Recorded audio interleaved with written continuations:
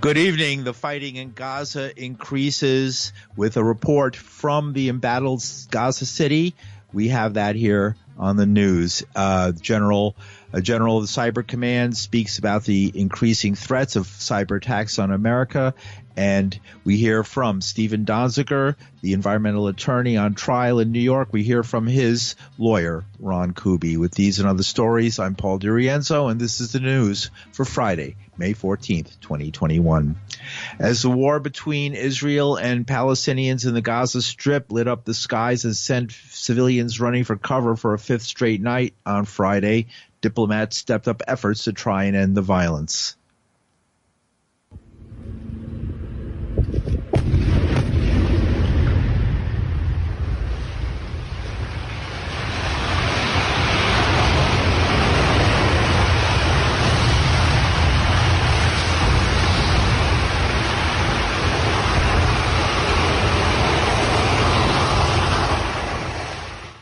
The bombing and destruction of a 14-story building in Gaza City that's been shown many times in the media the last few days, iconic of the continuing attacks. Gazans marked a grim Eid al-Fitr feast, marking the end of the holy month of Ramadan, and Israel began a holiday weekend with no signs of peace. Casualties spread, with Palestinians reporting 11 killed in the West Bank amid clashes between protesters and Israeli security forces.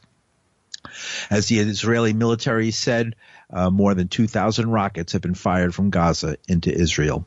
Palestinian medical officials say at least 126 people have been killed in Gaza since Monday, including 31 children and 20 women, and 950 others wounded. Among 8 dead in Israel were a soldier patrolling the Gaza border and 6 Israeli civilians, including 2 children. In today's fighting, Israel launched day-long attacks to destroy what it said were several miles of tunnels. The attacks used 160 aircraft, as well as tanks and artillery firing from outside the Gaza Strip.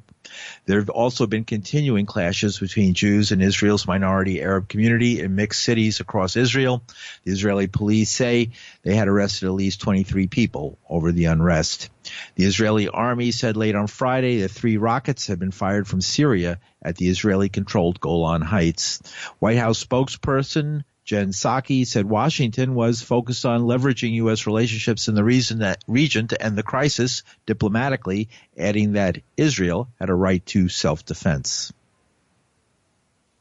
What's happening on the ground, the loss of life, the loss of children's lives, the loss of family members' lives, whether it's Palestinian lives or Israeli lives, is incredibly tragic. It's horrific to watch.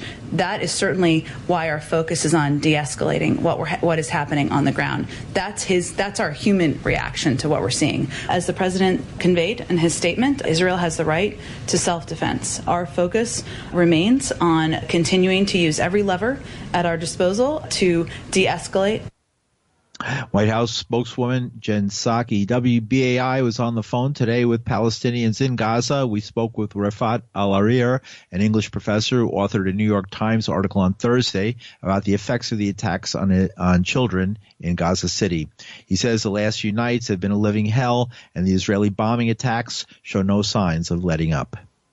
What's happening in Gaza right now is that Israel is escalating. Every day we say this is the worst day of our lives. This is the worst night of our lives. But then the second day comes and Israel brings even more power, more death, and more destruction upon our heads. Last night, of all the nights, the previous night, Israel opened hellfire on Palestinians all over the Gaza Strip, in Rafah, in Khan Yunis, in the middle area, in Gaza, in the north, in Beit Hanun.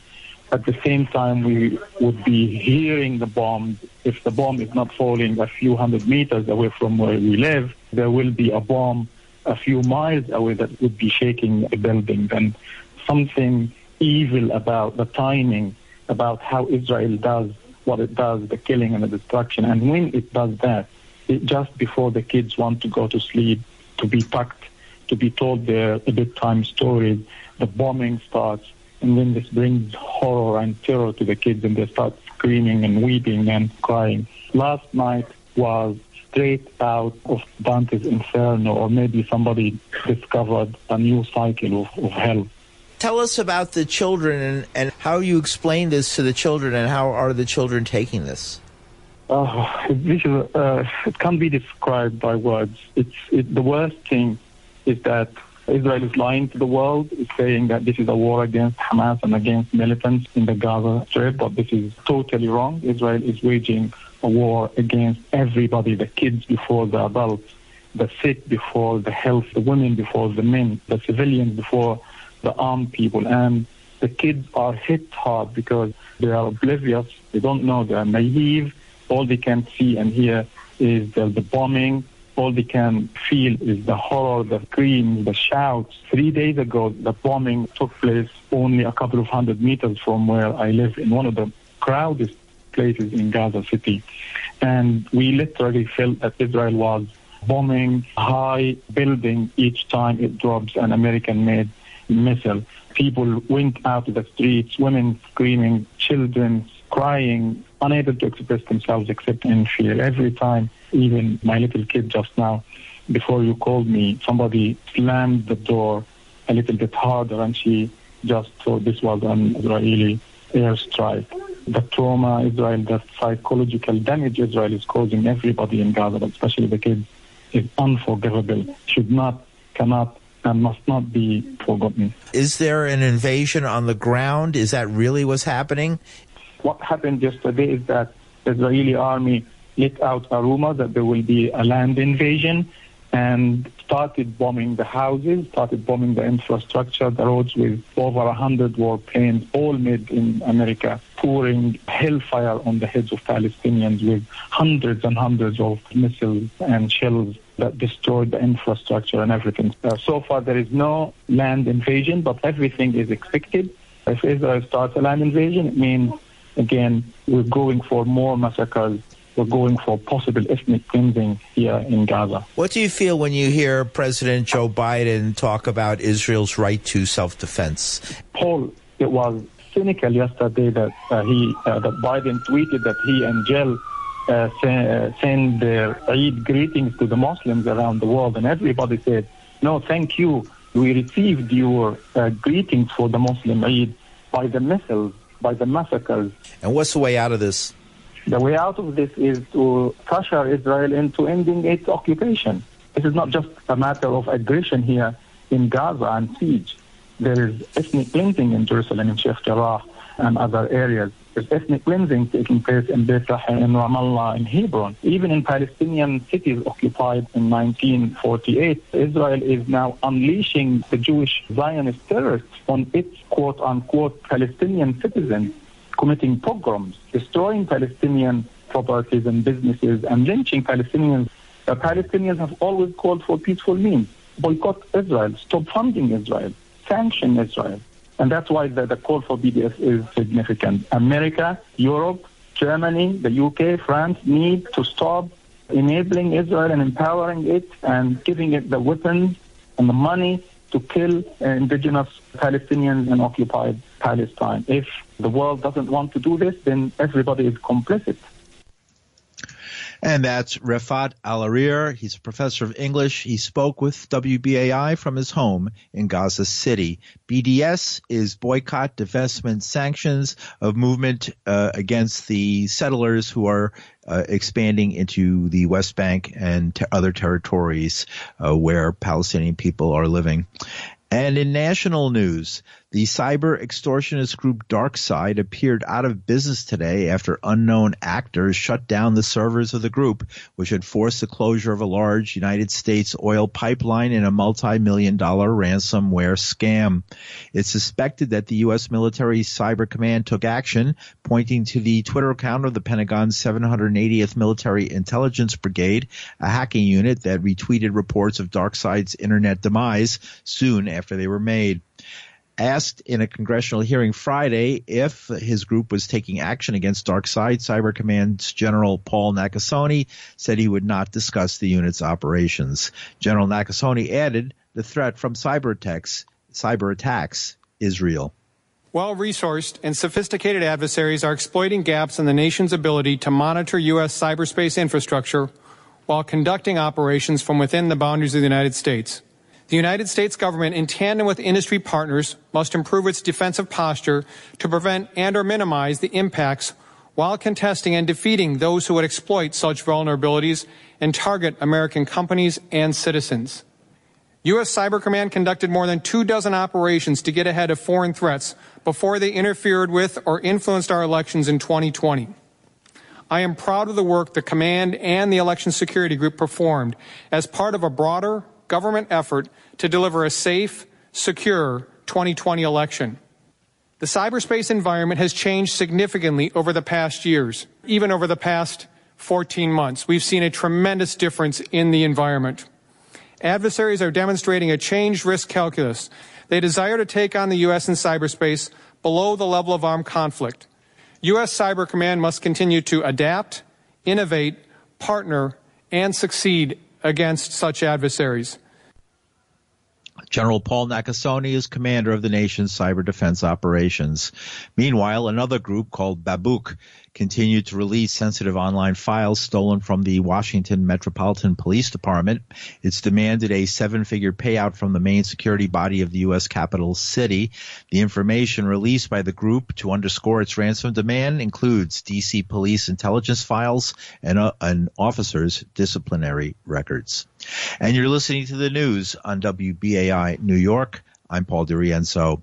The trial of environmental lawyer Stephen Donziger is on hiatus today. The prosecution, not the usual state actors, but a private law firm hired by New York's Southern District Federal Court because the Department of Justice wanted no part of the prosecution, finished up its case yesterday with the defense scheduled to make their case on Monday.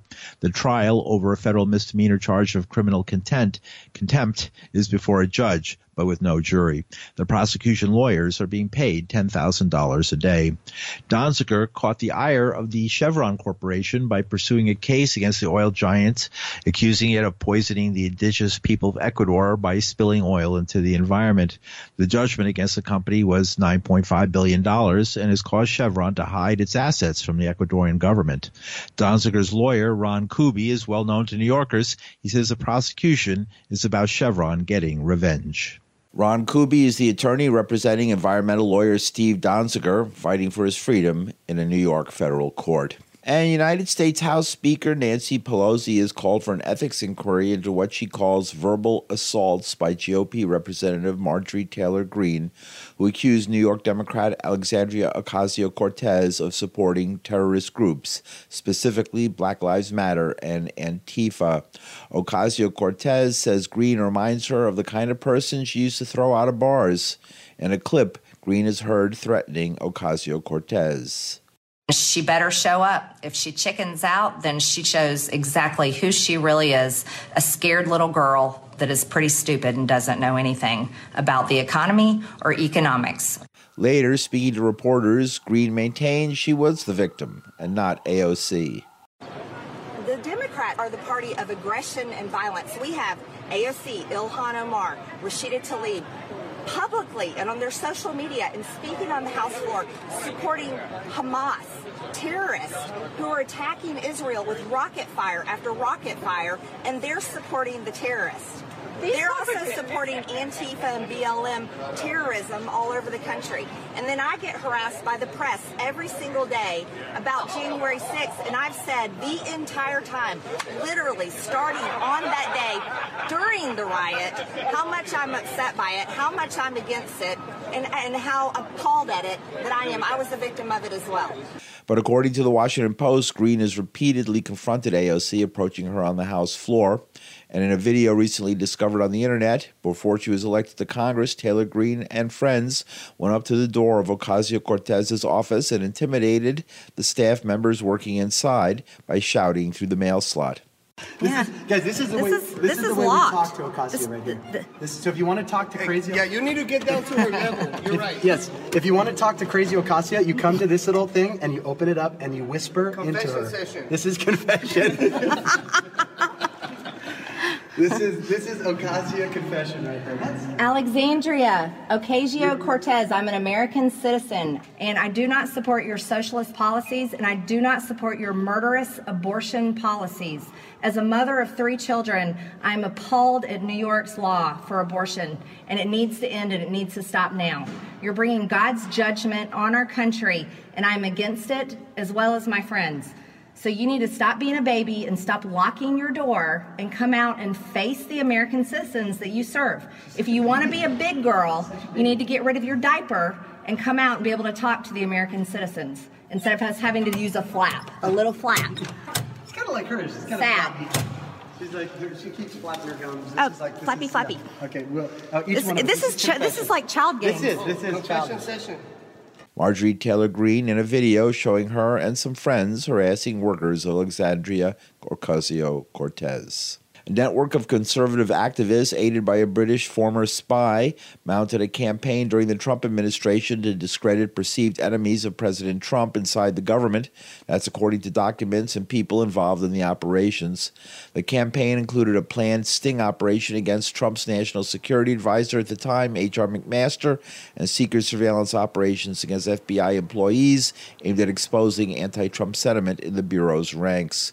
Central to the effort, according to interviews, was Richard Seddon, a former undercover British spy who was recruited in 2016 by the security contractor Eric Prince to train Project Veritas operatives to infiltrate trade unions, Democratic congressional campaigns, and other targets. He ran field operations for Project Veritas until mid-2018. Prince's sister, Betsy DeVos, was Secretary of Education under Trump. The New York Times reports Seddon trains operatives at the Prince family ranch in Wyoming.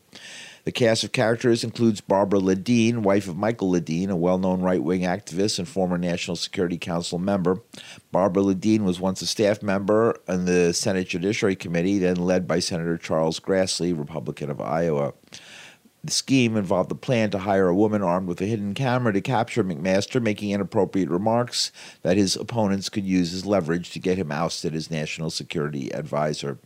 The story, activists and ex-spies said to have plotted to discredit Trump's enemies in government, is on the New York Times website. And finally, Brooklyn is home to the largest Haitian population in the United States outside of Florida. Brooklyn has more than 90,000 Haitian Americans, the third highest concentration in the United States. An estimated 190,718 Haitians live in New York State, with 156,000 living in the city, according to the American Community Survey. Haitians in America will be celebrating their blue and red flag, the flag of one of the oldest nations in the Western Hemisphere. Life of Hope Center presents its 10th annual Haitian American Heritage and Flag Day celebration called Haïti nous l'a toujours, in collaboration with the New York Haitian Consulate's office. The celebration includes a parade and Haitian Cultural Affairs Festival, performing arts showcase, and local vendors. Perez Luxama is a spokesperson for the group. The event is Haïti nous l'a toujours, happening at 1377 Brooklyn Avenue between Foster Ave and Newkirk. You cannot miss it. This is what it is going to happen tomorrow at 12 p.m. What is it about? The event is Haïti nous l'a toujours, is the movement to celebrate the Haitian Flag Day and the Haitian heritage here in New York City, especially in Brooklyn, where is the heart of the Haitian community in New York City. We must have this event again to celebrate our culture, and they come together to celebrate our flag. Is this event a celebration, or is it a partisan political event? It is a celebration of our heritage and our flag. It's not a political event. It's something we do every year. We have multiple partnerships with the city, the state agency, and then other CBOs we work with and local leaders. We always doing this event every year to celebrate our heritage. What's the significance of the Haitian flag and its history? The Haitian flag, as you know, like in 1803, like we have a lady who stood the flag. She was a nurse. Haitian was the first in this hemisphere, in this new world, the first black republic. We fought many wars. At the beginning, the flag was red and black. Black was stood for black, and the West was stood for blood, because we fought the first people, and then they make the transition to red and blue because they feel like the blue was when we moved the white, because the French has the white. We moved the white. We go back again in the Valley time, the 60s, with the red and black again. But in 1986, after Haiti called the Second Republic, and then we came back again with the blue and the red. So from one generation to the next generation, the red and the blue, we have to celebrate our flag, our heritage here. Why the strong connection to the homeland? The reason we are so close to our culture, like our history is being taught at early age. Like in a sense, we support it. Again, we have black president, we have black senators, we have black congressmen, black teachers. So the history is being taught to us at early age. So therefore, it's now soul, it's now roots. Any age, 10, 5, 6, 7 years old. It's already in us. So it's hard, to remove the roots. Thank you for having me, Paul. I'm looking forward for you to have you to come to celebrate, have the flag, come to eat our food, see our art, see the family, see the community as well here. The vision starts at 11. We're going to walk to 1377 Brooklyn. We should be there by 12:30. And then we're going to have the food, we're going to have the music, we're going to have local leaders, we're going to have, performances. And it's going to be a beautiful, beautiful event. I cannot wait for tomorrow. We're at the stage, we're at the lighting. Everything is ready for tomorrow. And that's Porez Luxama. He's a spokesperson for the 10th Annual Haitian American Heritage and Flag Day celebration at the intersection of Toussaint Louverture Boulevard, that's Nostrand Avenue and Clarendon Road, with a showcase at 1377 Brooklyn Avenue. And that's some of the news for Friday, May 14th, 2021. The news is produced by Linda Perry. Our engineer is Reggie Johnson. From New York City, I'm Paul DiRienzo.